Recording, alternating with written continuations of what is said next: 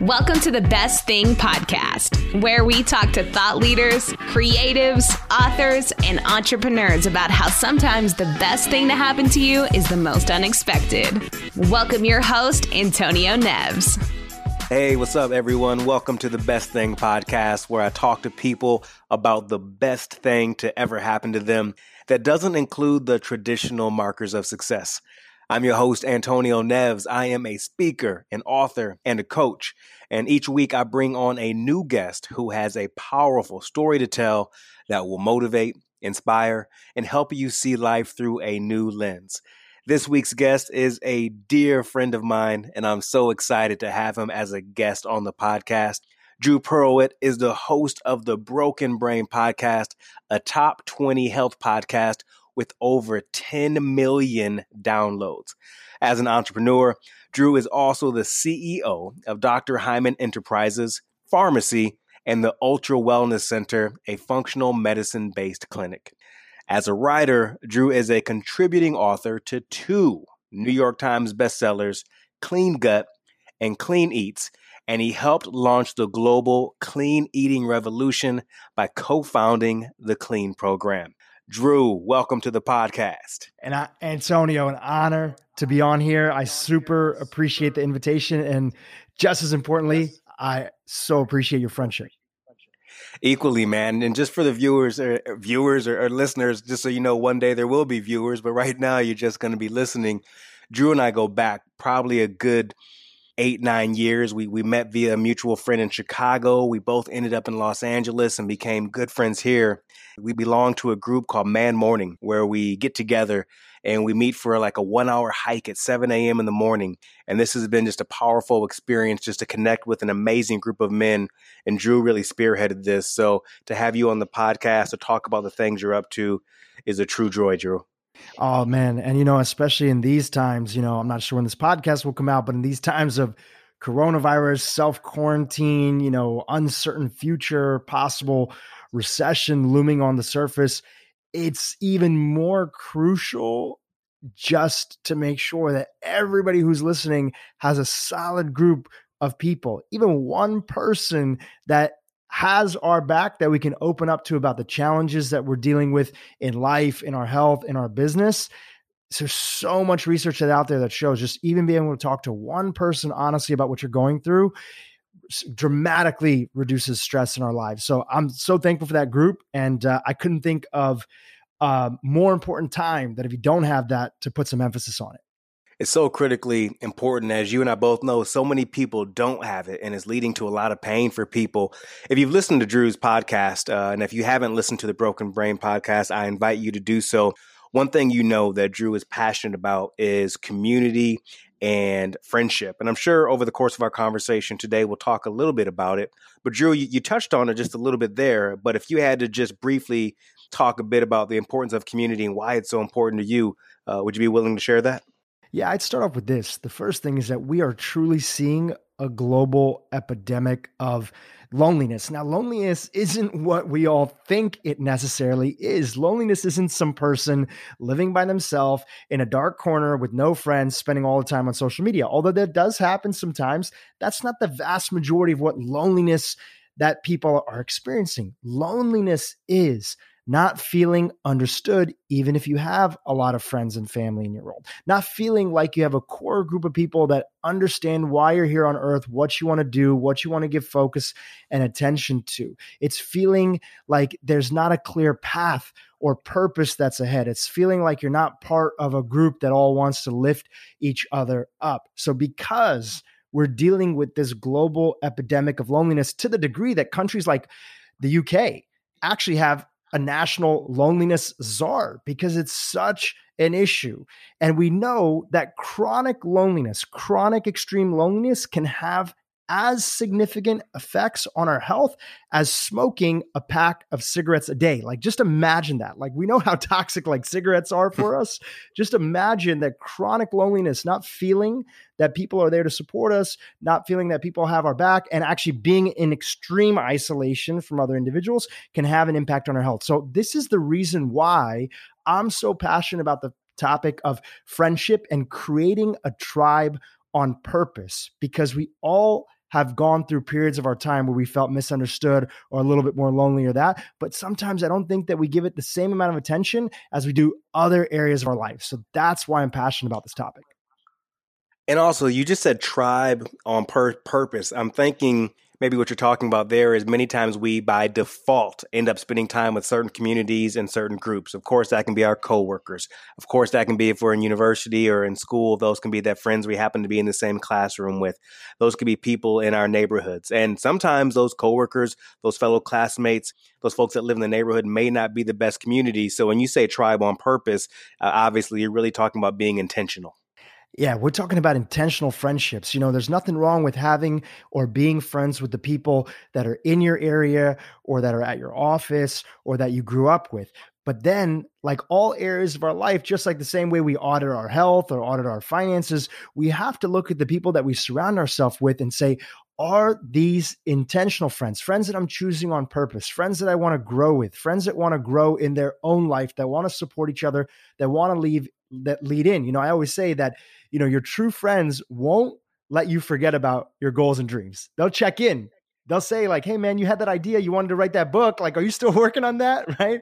And that's the power of intentional friendships. And on the opposite side, when we don't have intentional friendships, we've all been part of circles and communities where it's like the default behavior and the default patterns are complaining. The default behavior is happy hour after work. Nothing wrong with that, but that's the only way that you connect is over alcohol or only over sports or only over this. You start to see that the conversation becomes limited, which means that the ways that you could support each other in each other's lives becomes limited too.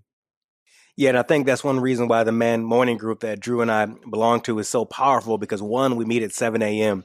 and the conversations you have with buddies at 7 a.m. over a hike are very different than the conversations you have with someone at 7 p.m. at a bar. Again, there's nothing wrong with that. I get it, but I find the conversations are totally different.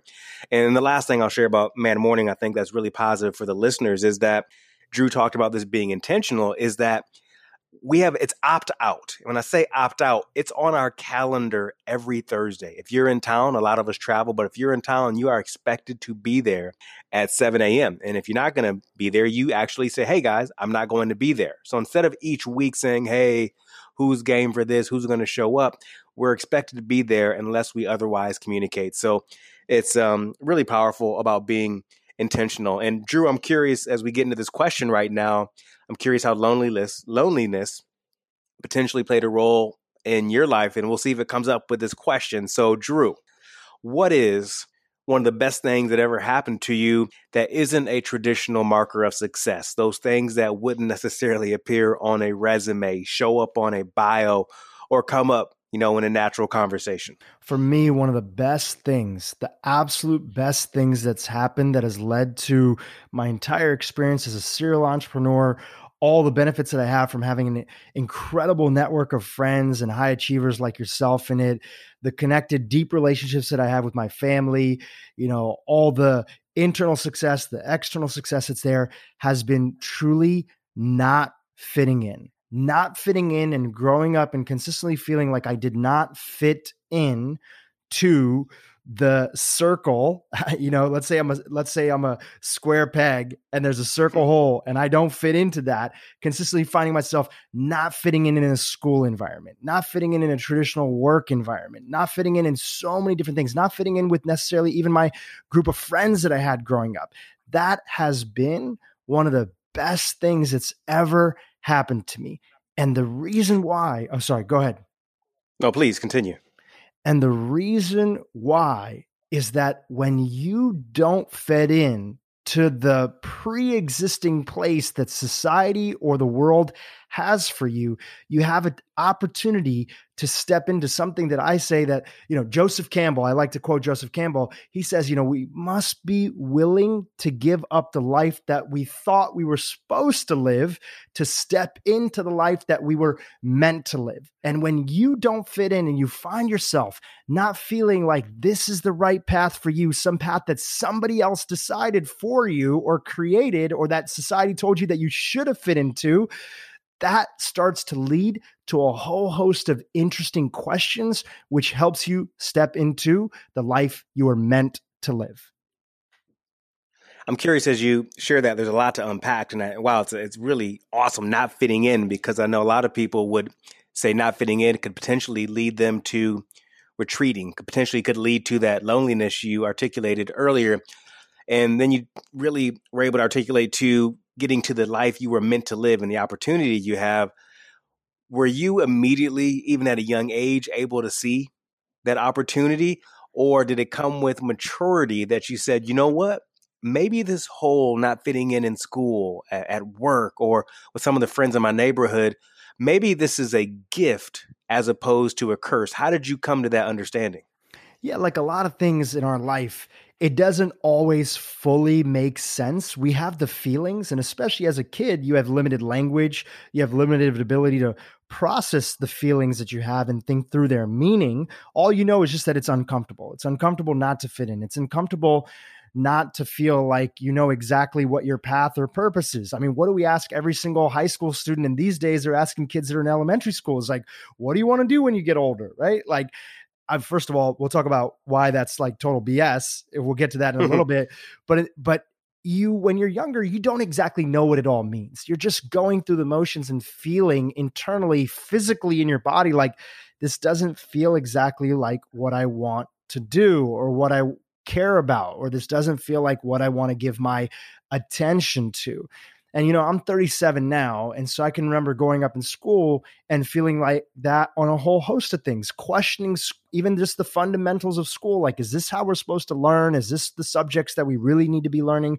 Is this the things that we have to care about? All the way up until college and a university level. So to answer your question, I didn't put it all together until much later on in life. But like a lot of things, when I look back, I realized that I wouldn't have had this quest to do all the things that I've been up to without having that drive of looking for what is really the world that I want to fit into and how can I, most importantly, create it for myself.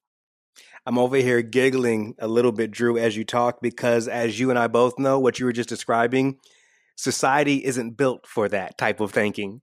Society is very much built for us being rule followers. We listen to the teacher in the front of the room. We are not meant to question anything. We're supposed to do what are told to do. So tell me a little bit, the way you were thinking coming up, those questions that were being posed to you, did that spark any type of, this is why I'm smiling, any rebellion in you coming up? So I'm a child of immigrant parents, right? I'm born in Nairobi, Kenya. So I guess I'm an immigrant myself.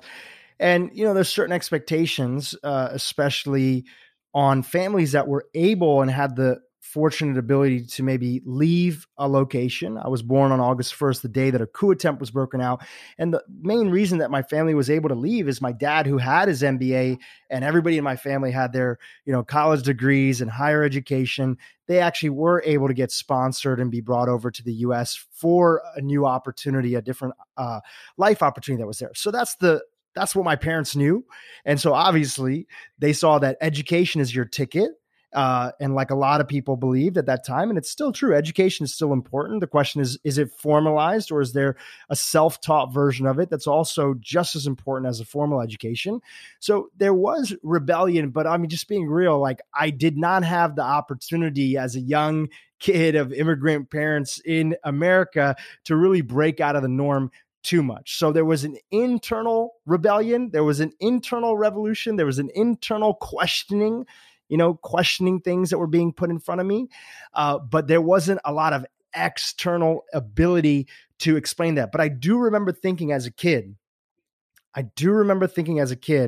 that, it's funny that everybody's asking me what I want to be when I get older. And especially if you are Indian and, because of the whole gender roles, unfortunately, especially if you're a son, my parents didn't do this, but a lot of family members, other people, was sort of just expected that you're going to be doctor, right? Or an engineer. It's like you have those two options or you're a failure, right? It's like, there's three options: doctor, engineer, or failure.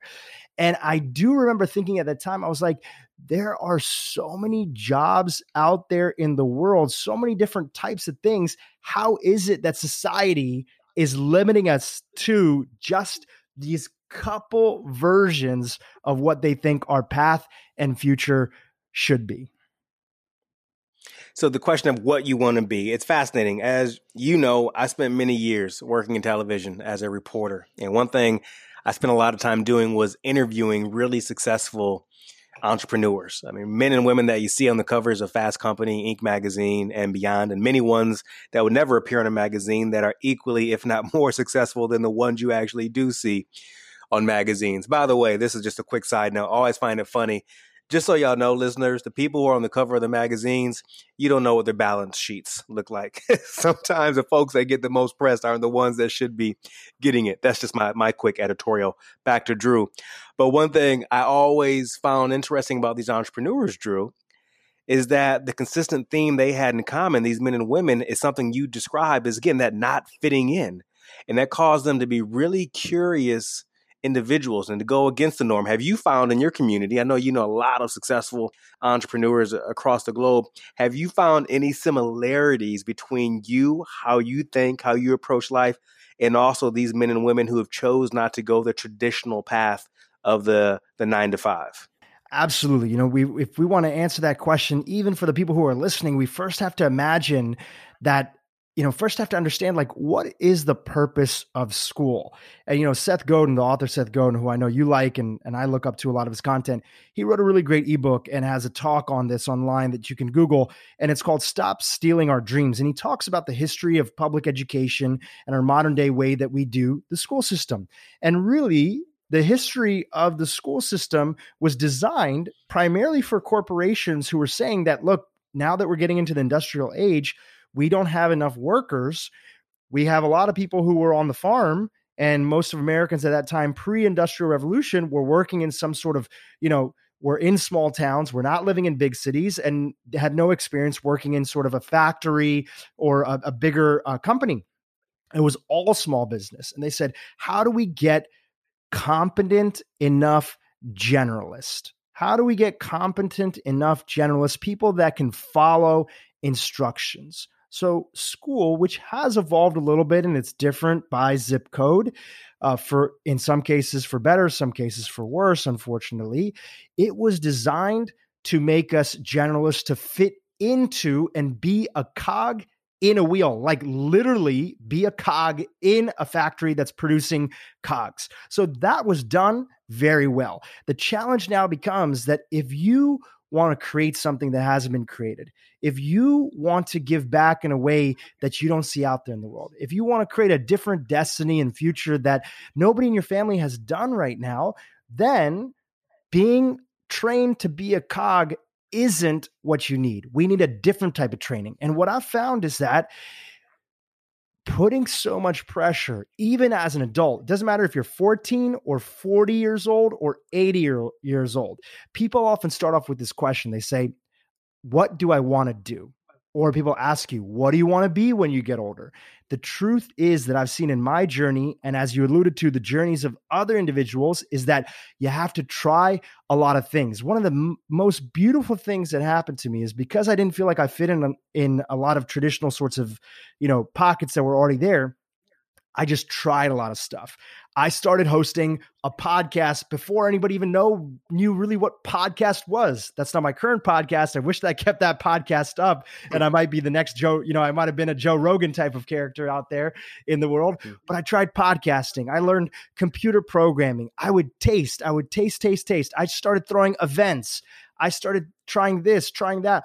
I would see, how does my brain naturally wired to solve problems? What do I like and what do I not like? What do I want to do more of and what do I want to do less of? Most of us, if we aren't going into a set fixed career, right? Like we know that we want to be a doctor, even then, there's sometimes variations in how that shows up.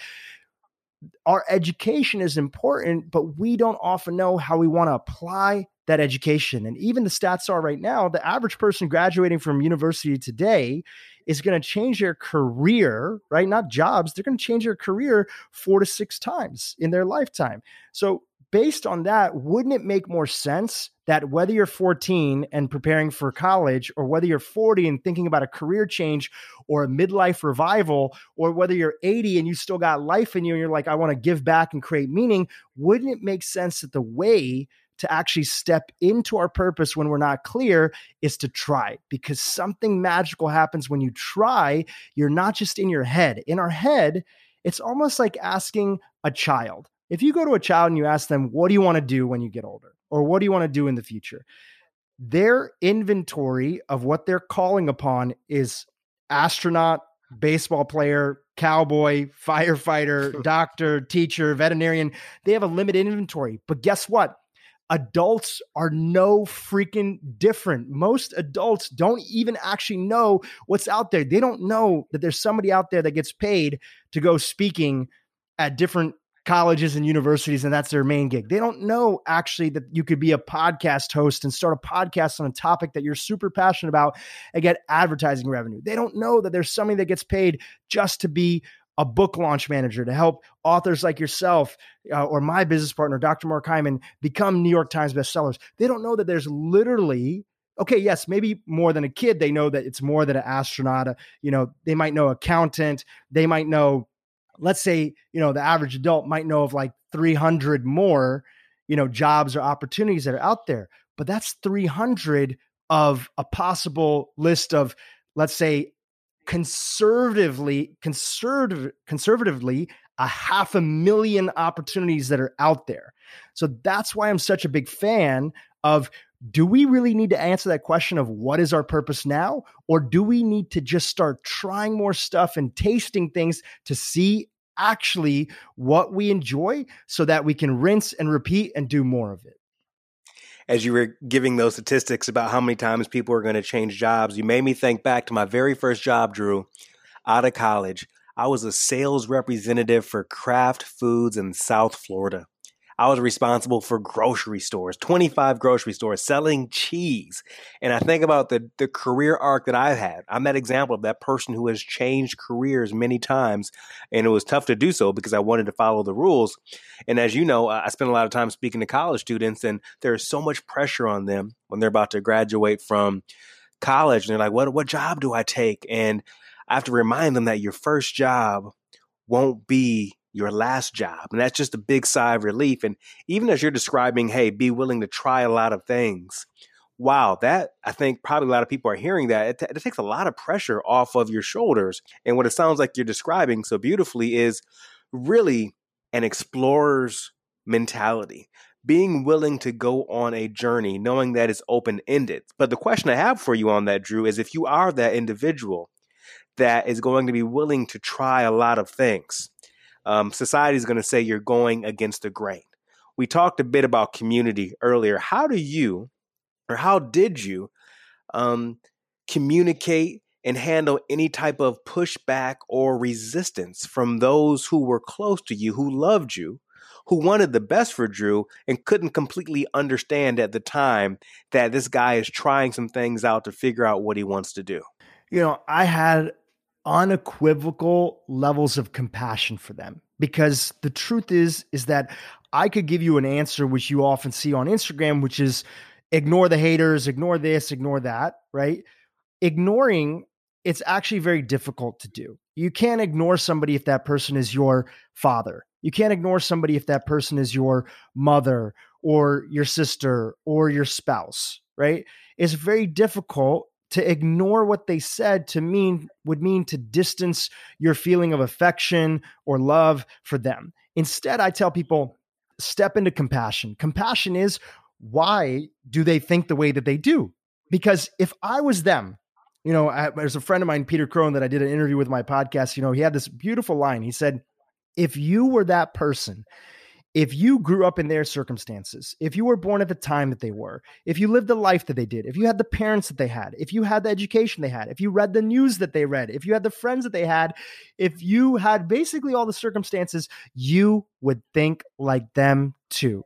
So that's why it's so crucial to step into compassion. Understand why that they're saying the way they do, which is very easy to do, because you could just jump to the conclusion of, if I had the same upbringing they did, I would be that same way. And to also realize that a little bit of resistance is actually healthy. Sometimes the worst thing in the world is when, especially a well-meaning parent, has a kid who wants to try to do something different, they're like, oh, don't worry, there's no deadline. Yeah, I'll give you money. I'll support you. We'll do whatever. It's okay. Oh, that didn't work out. Okay, try something different. Oh, no, there's unlimited amount of support that we have there. Sometimes if we really care about someone, we let them do what they have to do, even if we don't disagree, and we let them live with those consequences. And having a little bit of resistance that's there can actually be fuel for you to prove. I'm not going to lie, in my own life, and I know a lot of other people in their life, it's like they want to show what's possible. It's not only that they want to prove to their parents that they can do this or prove to somebody else. That might get you started in the beginning, but it can be, but it won't keep you going for the future. So it's okay to have a healthy level of resistance that's around, but also have compassion for those people, knowing that if you went through what they went through, you would think the same way. And also to realize this, even if you are a hyper people pleaser, even if you try to do everything you can for everyone in your life to not have any negativity put your way, you will still get criticized. People will still have their opinions on how you should live. So just by doing your own thing, that doesn't inherently mean that if you do the opposite, which is fit in, that you're not going to get criticized. Oh, that's beautiful. And when you talk about that resistance, I like to call that good friction, that friction that benefits us as opposed to hurts us. As you were talking there, I was thinking about, again, this whole theme of being willing to try a lot of things. And I know you've had an interesting journey as an entrepreneur from when you first started out to where you are. And by the way, Antonio, could I interrupt for 1 second? Sure. I just want to add in one thing. Trying doesn't mean quit your job, right? Trying could mean that you have your job. You're paying your mortgage. You got to support your family. You got to do what's needed.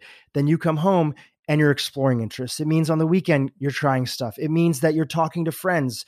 You're listening to different podcasts. It could mean that even at work, you lean in. There's a lot of people that are out there that like their job. They don't love it, but they like it. So trying new things, especially if you want to do something in the future, might mean going to other departments, seeing where you can shadow, seeing where you can just watch, seeing if you can get exposure to what's possible. When you get exposure to what's possible, that doesn't mean that you have to go become some entrepreneur who bets the entire farm on some new venture. It could just mean being involved in things that you previously didn't get a chance to have exposure to. And I think that's so important because not everybody wants to, or internally in their life path is meant to be an entrepreneur, a builder of a business, something, trying something different. Could even be just hanging out with somebody who's written a book before, right?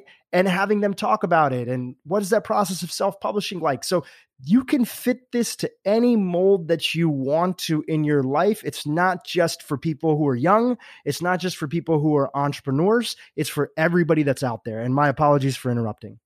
Interrupt all you want. That is a fantastic reminder because like you said, so many people are at organizations, companies, maybe jobs they quote unquote dislike or hate. But what I invite people to do, as you just did, is to find what to take. Maybe one day you will leave, but what skill sets can you ensure you can take advantage of that you can walk away with before you leave?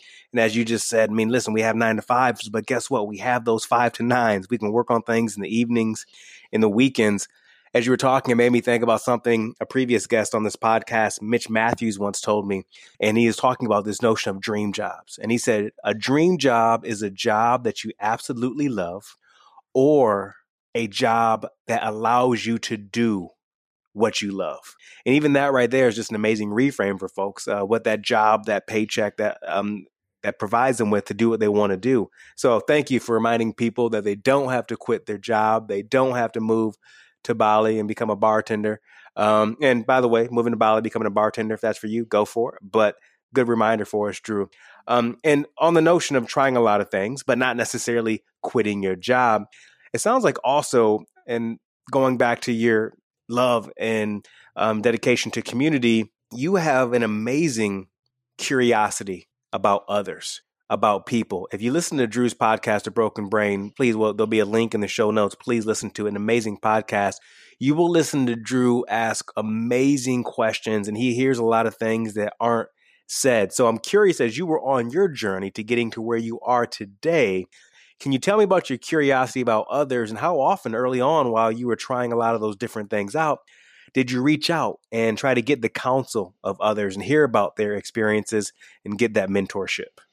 One thing I learned very early on, and it was part of like my way of hacking the system, let's say school, is that I was always very gifted with computers and technology. And one thing that I learned very early on is that I was a good student. I got almost all A's and a few B's that are there, graduated, not valedictorian, but pretty high up there in the top, like 1.5, 2% of my class that was there. So school was always something that like I did well on, but I was always gifted with this interest in technology. And I remember that early on, even as early as middle school, I saw something really important. I saw that if I went to my teachers and I found out a problem that they were dealing with in their life, and let's say my skill set was computers, they were trying to print something, but they didn't know how to fix it, and there's no tech support at the school or whatever that might be there, I would volunteer my time and I'd say, hey, I saw that you're having this issue with this printer, or you're having this issue with this computer, or you don't know how to get online, or you don't know how to send an email. And what would happen is I would help them out. And when you help people in some area of their life, something amazing happens. You create goodwill. Even in school, where teachers are not supposed to have quote unquote favorites, I would say, let's say in high school, especially, I did this all the time. I wouldn't study for a test because I'd be playing video games, or I'm working on the journalism department, or trying to learn web design. I'd come in the next day and I'd have a test coming up, and I'd tell my teacher, hey, listen, genuinely, I didn't study for the test today, but I want to study because I was so busy with these other things. Would you be open if I would take it after school, and I'll take the period off and I'll go study for it, and I'll take it after school, or I'll take it tomorrow? And they would say, you know what? That's totally fine. First of all, I appreciate the honesty. But second of all, they were willing to do that because they saw that I had their back. And so foundationally, the first thing where that curiosity came from is just genuinely like self-interest, right? That was the first part. The second part is I moved a lot when I was a kid. My dad, was climbing up the corporate ladder, got different opportunities that were out there. And in that process, we moved a lot. We moved from Kenya to Delaware, Delaware to El Paso to Delaware, Kenya to Tennessee, Tennessee to El Paso to Delaware. And I was always the new kid. And as the new kid, one of the things that sucks is that when you get to a new school, when you get to a new place, you're out there in the corner of the room or the class, and you're just twiddling your thumbs, just hoping somebody will talk to you. Again, not fitting in. And not fitting in was actually a beautiful thing because it gave me the empathy and the understanding that it's actually tough to be the new person. It's tough to be the new kid. It's tough to be even the adult at a party, at the cocktail party, who doesn't know somebody. And through that process, I realized something important, and this more blossomed in high school, is that people don't have to be the physically new kid. They don't have to have just moved to that town or area to feel like that new kid feeling. They could feel like that new kid feeling if they don't have friends in school, if they're not good at a sport, if they're not good at a subject and they feel like they're lonely. So having that empathy, because I went through that, had me in the situation where I realized like other people feel like me too, even if they're not the new kids. So how can I be there for them, and how can I support them? So that curiosity was just as a kid, out of self-preservation, hacking the school system and just trying to figure out how I can make new friends. As an adult, where that evolved into is I always tell people, when I meet somebody new, one of the first questions that I ask myself is, who can I introduce this person to that can further their goals and dreams in life? Right? I'll just repeat that question one more time. When I meet somebody new, like a meaningful connection, right? Who can I introduce this person to that can further their goals and dreams in life? Everybody has goals and dreams, whether they're talking about them or not. And if you ask the right questions, even on an airplane, even in a train, even in an Uber ride, you might start hearing little notes of what their vision, their story, what they care about, what is something that they want to do. And when you put yourself in that mindset regularly, what happens is when you give to others without asking for anything in return, you create such an incredible network around you that people are constantly showering you with goodwill and asking you, what can they do for you? Now, I don't do this as a means to an ends. We can all smell when somebody has ulterior motives. It just doesn't feel like the right vibe. But when we do this intentionally and we actually look out for other people, because it doesn't take any more extra effort and time, right? We're just asking questions and just thinking, we end up doing something so powerful that in the end ends up supporting us with our goals and dreams in our own life too. And that's the power of having a strong network that we're curious about and that we give back to, and that also has the chance to give back to us. Yeah, and I think the difference with you, Dhru, versus other people is that, yes, I can say Dhru has a strong network, but I think what's more appropriate to say is Dhru has strong relationships. Like, sometimes I feel like those are two different things. And over the years, you have been so generous with introductions that you've made for me, people you've introduced me to, even at parties or gatherings when if I'm the only one there that doesn't know anyone else, the way you go about introducing people to others, that's huge. And the question you just asked, when you look at people, how can you help them accomplish their dreams or get to where they want to go? When we look at individuals like that, wow, it makes people human again. It makes us human again. It doesn't make us all about us, and we can take away being selfish and thinking there's only so much abundance in the universe. No, there is so much, and you've been willing to give so much. So that's just amazing. And I really appreciate you for doing that so much. And the benefit of that is that, I like to trade in favors. And here's what I mean. I don't need a lot for my own life, but there's times where a family member is going through something. I'm pretty deep in the world of health, and I'm pretty deep in the world of technology and, business. And that's where a lot of my network is. There's a time where a good friend is going through something, and I might know somebody that's able to help them out. And then the next time that person is willing to help out somebody that is another friend or family or member of mine that's going through something. And if this all sounds just kumbaya, like big picture for people, let me bring it down to earth, right? Let's even talk at a job level. Let's say somebody's out there who's listening to the podcast, has a job that they don't love, or either has a job that they hate and they're looking to actually just change careers, but they don't know what's possible. Most people don't know this, but only 50% of jobs are ever advertised, right? Yep. Only 50% of jobs are ever advertised. That means the other 50% are purely based on network and connections and other stuff. And you see this a lot with especially really incredible job opportunities that are a small business. They're like, look, I don't want to put, or at a big company, we don't want to put a general application out that everybody applies for, because this is a special job. This is a job for a linchpin. We need somebody who is the right person for this. We don't want random people applying for it. And when you have a solid network, when you have a network of individuals who are looking out for you, that are looking for the right opportunity for you in career-wise, that are looking for the right friend for you, if you're somebody that has moved to a new city and you don't feel like you have a solid group of friends that are there to support you in everything that you care about in your life, that all comes from deep connections that are there. A friend of a friend who introduces you to the next gig that becomes that dream job, right? A friend of a friend that connects you with that new person in your life that becomes one of your best friends, who is there to support you during challenging times. Or you are a new parent or a new father or a new mother, and you need additional support and somebody to give you guidance. Anything and everything in life that requires resilience, that's why we have this deep sense of reciprocity and connections that are there, because the return on investment forever is that much more solid. And, the thing is that we used to understand this as society. It's called doing business like a small business, right? There's like that golden rule of treat others how you would like to be treated, because it's a small town, word gets around. And if you are known as somebody that looks after people, people are going to look after you. If you're known as somebody that's short-sighted or doesn't invest in others, right, or doesn't invite people over for dinner, that's also, something that's going to spread and going to make your life more difficult and more challenging.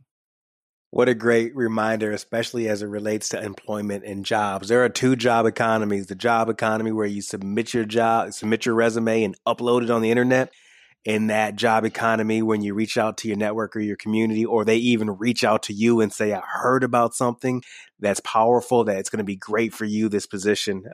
That's a great reminder. I can still remember when I got to that point in New York City when I didn't feel like I had to submit resumes anymore because the relationships were that strong. Dhru, as we get ready to wind down, this has been amazing, the conversation that we've had. Going back to that notion of just being willing to try a lot of things, Could you talk a little bit about being willing to try a lot of things and just the effort that's required in doing that? Because one thing I know that you have in the midst of trying a lot of things, you're not some random person trying this for 8 minutes, then going to do this for 2 minutes and just going every which way. One thing you have is a strong, diligent work ethic. You put it all in. And so could you talk about the combination of when you're trying these things to put in the effort, the hustle, if you will, but also the patience that's required at the exact same time? Because as you know, sometimes you can be putting in the effort, having your head down, but you don't always see those results as fast as you would like. Yeah. And I want to start off by saying this for anybody who feels like that's something in their life they struggle with. I want to say that I was not naturally gifted with effort. I do think that there are people that are really hard workers. And I want to say that I don't think that I was, gifted with that. That's something that I really had to actually create in my life to stay focused. And I'm going to give a little bit of a contrarian answer, which is that the only reason that I doubled down onto effort. And, there's one of my books is called the One Thing. And I'll explain why. One of my books is my favorite books to read and hand out to other people is called The One Thing by Gary Keller. And I'll talk about it in a second. But one of the reasons that I got so good at this is that I fell flat on my face. I tried to do too much. I tried to try too many things at the same time. I would overload my plate. I would people please. I'd be going wider instead of going deeper. And because I had that experience and I would see that it wasn't getting me to the results that I wanted to in business, in life, in all aspects, that's why I started studying a different way and a different approach that's there. So the first thing that we have to remember in every aspect of our life is things are always the same until one day they aren't, right? Things are always the same until one day you decide to do it differently. And that could be in every aspect of your life. It could be financial, could be in your career, could be in your relationships. One day, either things get bad enough or you have an inspirational moment and you just say, you know what? I'm not going to live this way anymore. And I'm going to go down a different path. Then when I started going down a different path, I started studying people that I looked up to. Just like people listening to this podcast, they're hearing inspirational stories from all the different people that you interview, and they're taking lessons from your own life, Antonio. I just was doing the same thing. And I started to notice some consistent themes. I started to notice that people would set up a foundation. And before they go and try on 20 different other hats, they'd always have a foundational thing they could return to. Maybe it was a core product in their business that was set up to generate revenue so they could explore other aspects that are there, which is something that I like to do. Before I do my podcast now, and I do a lot of different other ventures and I'm involved in different nonprofits, but the core part of my business is so solid and it's so set up that that's the thing that makes money that allows me to do the different stuff that's out there. So it only came from falling on my face enough times and then wondering, what does a different way look like? And I'll come back to the book. One of the tools that's been super helpful is reading about the power of concentrated effort and focus. Multitasking and spreading yourself super thin is not the way to usually get to your goals and dreams. If we study the life of people who have accomplished incredible stuff, one thing is we saw that when it came to whatever area that they're good at, whether it's Lady Gaga, singing music, whether it's Jeff Bezos with his, that, or the thousands or millions of other entrepreneurs or successful people that we've never heard the name of because they're not fancy and they haven't gotten press, is that they put concentrated efforts and figured out in their key areas of their life, the one thing that will make everything else possible. And that could mean on a yearly basis. It could mean on a quarterly basis. It could mean this week. It could mean this day. What's the one thing that I have to give effort and energy to? And that book has you answer the following question. What's the one thing that I can focus on right now such that by focusing on it, it'll make everything else in my life easier, unnecessary, or more impactful? And when we get clear on that, we start to see that one thing can actually lead to a lot of things. A perfect example, and I'll kind of close up on this, is that I started a podcast a couple years ago. And the reason that I started that podcast is that I'm a CEO and a business owner, and I have 63 employees and 5 different businesses with my business partner, from medical center to digital programs and product companies.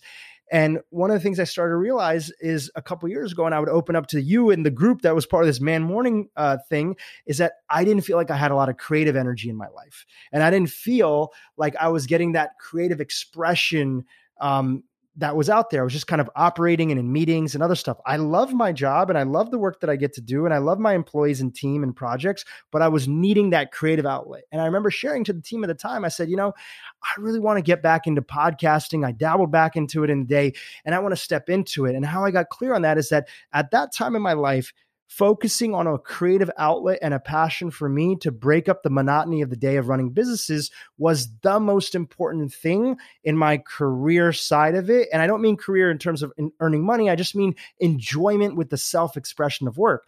And I looked at the podcast and I kind of followed some of the steps in the One Thing book that I had read about before. And I realized that what's the worst case scenario? The short term is if this works out, it's just a fun thing that I get to do and I get to scratch that creative itch. On another side of it, I get more content that I can share with people and share with my friends. Number 3, if it really takes off, this could be something that I could be known for, potentially if I decide to get into advertising dollars in the future. When we get clear about the next most important thing in our life, no matter how it works out, it ends up working out in a lot of different ways, or at least one thing. So I like choosing one area that could benefit a lot of different things and then having the discipline to stay on it, because I could see that regardless of how it turns out, it's going to be helpful to every aspect that I'm up to. Dhru, that's going to be helpful for so many people, that willingness to be disciplined and focused. And I think you know this, but you are one of the key reasons why I decided to start and invest in myself and doing this podcast. I equally was feeling the exact same way in terms of loving the work that I do, being able to speak with people and write, et cetera, and do those talks on large stages. But certain parts of my creativity was not being expressed. And I watched you begin the Broken Brain podcast well before you ever had 10 million downloads, well before you had a studio where people can watch your amazing dynamic interviews right now, and the work that you put in on a regular basis. And I saw the joy that it was giving you. So you were a big inspiration for me and why I'm doing this right now and why we're having this conversation. So I just want to acknowledge you and just say thank you for that. Absolutely, brother. You're super welcome. And I just want to say that that's the power of community and friendships. When we lift our friends up, when we ask them questions like, how is that working out for you? What do you like about it? What do you not like about it? What kind of sacrifice did you have to make to start a podcast that's out there? We get inspiration for our own life, because the way our minds are designed is that we have this, we have these mirror neurons, these neurons that want to mimic behavior of other people around us. And that's why both for the positive and the negative, we become closer to the people that we spend time in, especially our group of friends. And the same thing is happening on my end with just seeing you go through the process of getting a book deal, putting your ideas on paper, writing your book, and eventually getting out there soon and marketing your book. That's been inspiring to me to think like, wow, I can do that too. Here's what it would look like, and start to think in advance even before I've committed to the project. So it goes both ways. And I want to thank you for being an incredible inspiration to my life too. I appreciate that, man. And thank you so much for joining me on this episode of The Best Thing. I'm getting all excited over here listening to each other talk. I can't even say the name of my podcast. Thank you for being on this episode of The Best Thing. It's going to help so many people. I appreciate you. I look forward to doing it again. And one day, I can't wait to sit across from you on the Broken Brain podcast. I can't wait to have you on, man. We'll save it for, around the book launch. Our audience needs to hear about all the things that you have to offer. So looking forward to it. I can't wait. All right. Take care, Dhru. You too, Antonio. Thanks for listening to the Best Thing podcast with Antonio Neves. Join us next week for more stories that'll help you see the world through a new lens. For more resources, go to theantonioneves.com. If you enjoyed this podcast, we ask that you share with a friend and be sure to subscribe so you never miss an episode.